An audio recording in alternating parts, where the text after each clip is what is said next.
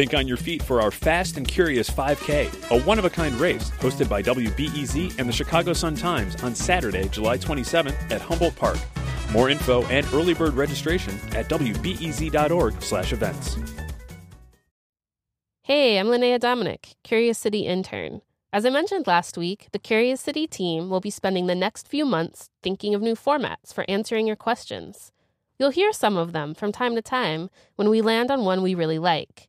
But don't worry, we've got plenty for you to listen to in the meantime. Lately, there's been a lot of debate in the news about representation.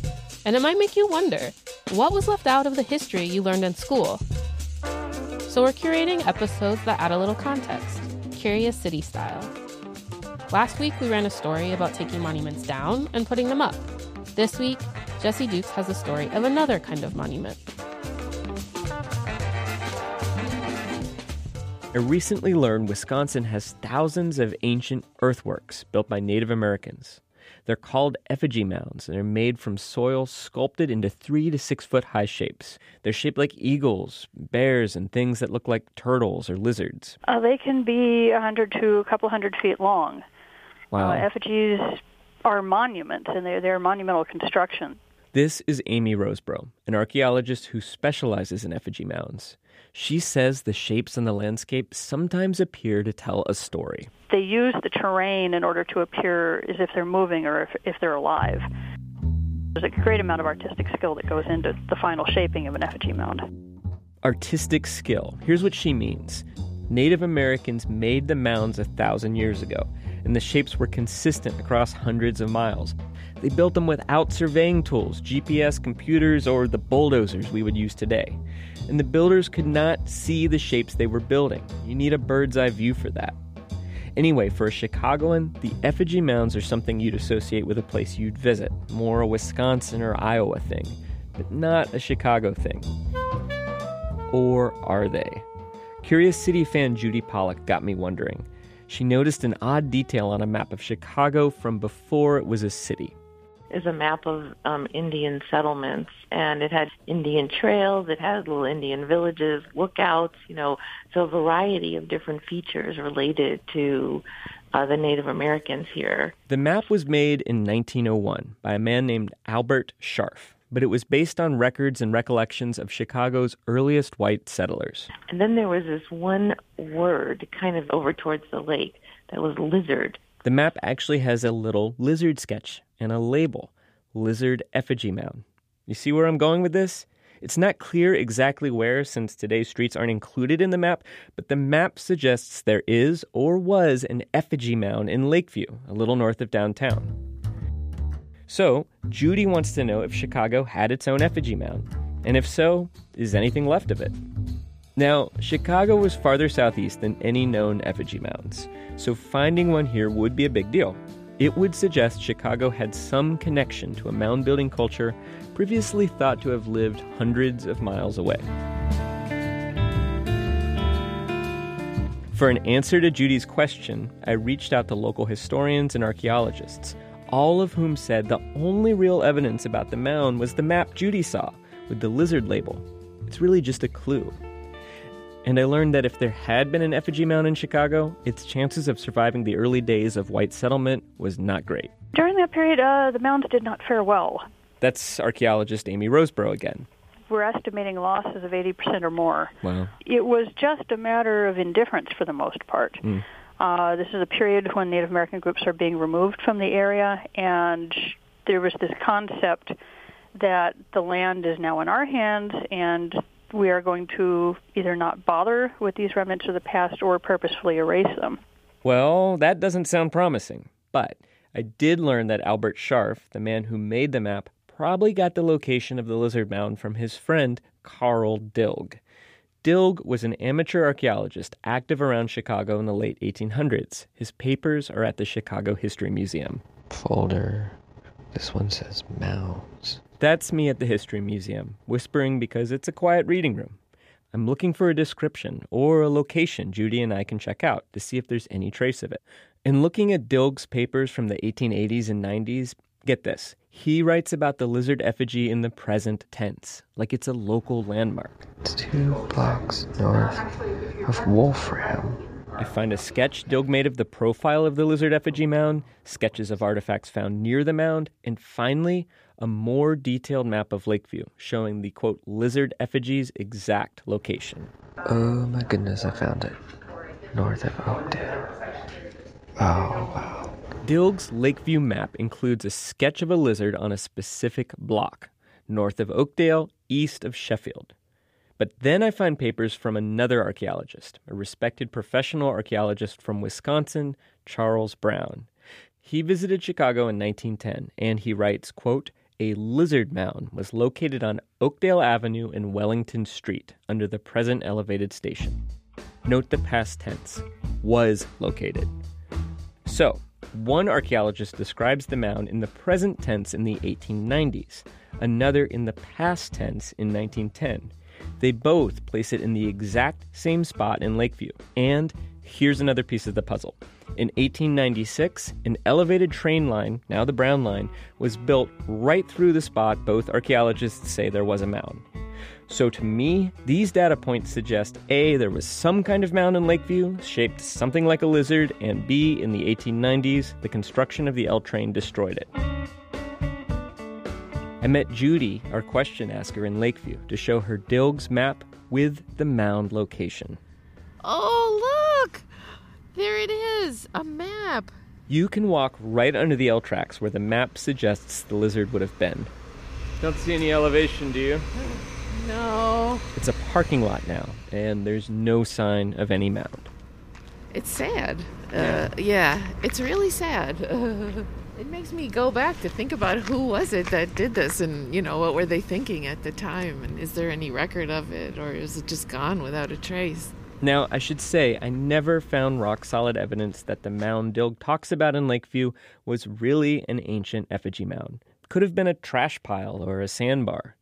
But there's good circumstantial evidence it was an effigy.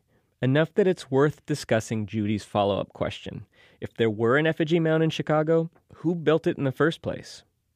One thing to check is whether the mound as described is related to the other effigy mounds in Wisconsin. So I described the sketch to archaeologist Amy Roseborough. Does that shape that I'm describing as drawn on the map sound familiar to you? Yes.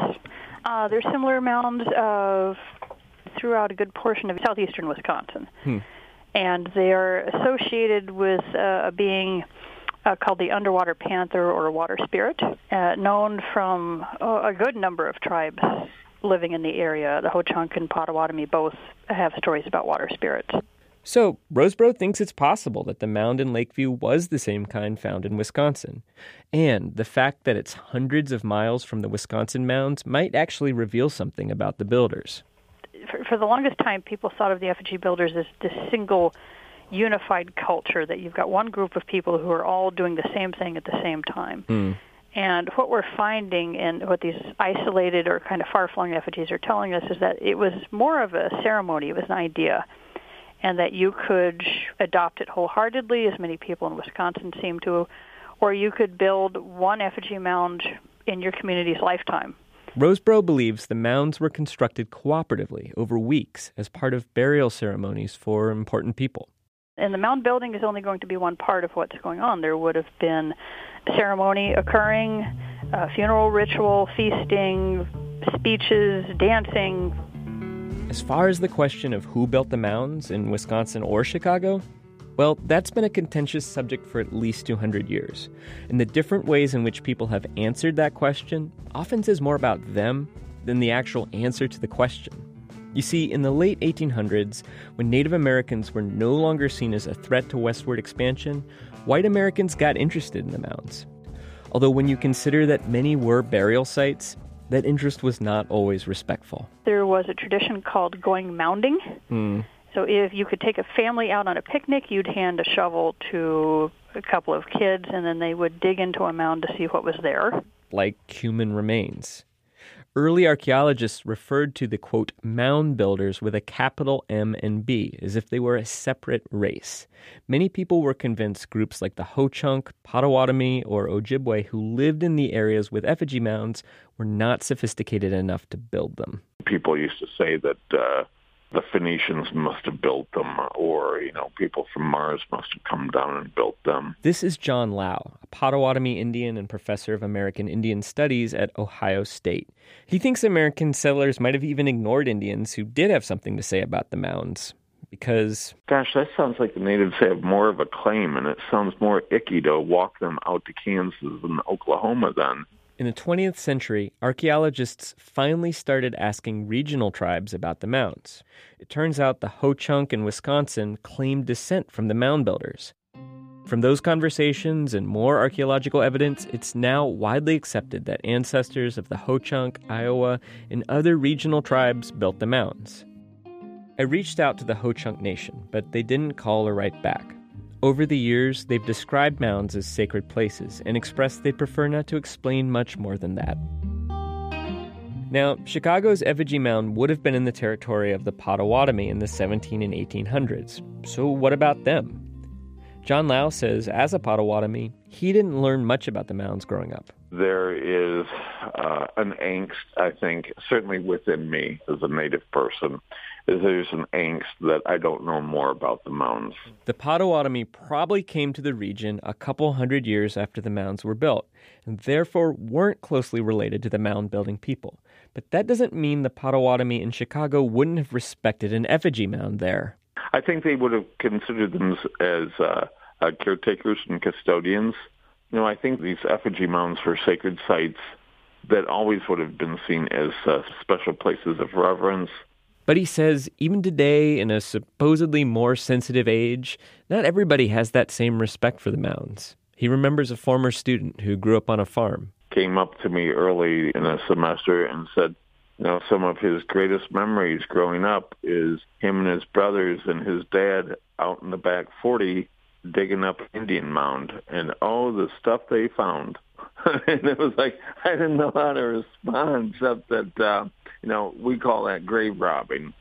Other than that, it's nice that you had good times with your dad and your brothers.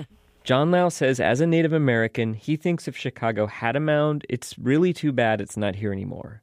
And it's too bad that hundreds or more were destroyed by white settlers in our region. And that shouldn't just be a Native American view. I think we should all feel sad about when they're lost. Just like if, the Acropolis was lost, right? Or the pyramids were lost, or Stonehenge was lost. Yeah. These two are part of the human record of achievement and aspiration. It's just, what a shame.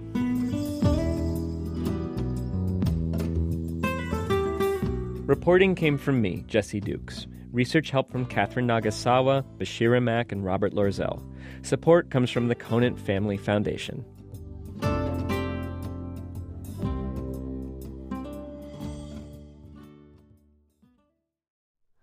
Hi, it's Terry Gross, the host of Fresh Air. We bring you in-depth, long-form interviews with actors, directors, musicians, authors, journalists, and more. Listen to our Peabody Award-winning Fresh Air podcast from WHYY and NPR. Thanks for listening to the news live on WBEZ and NPR.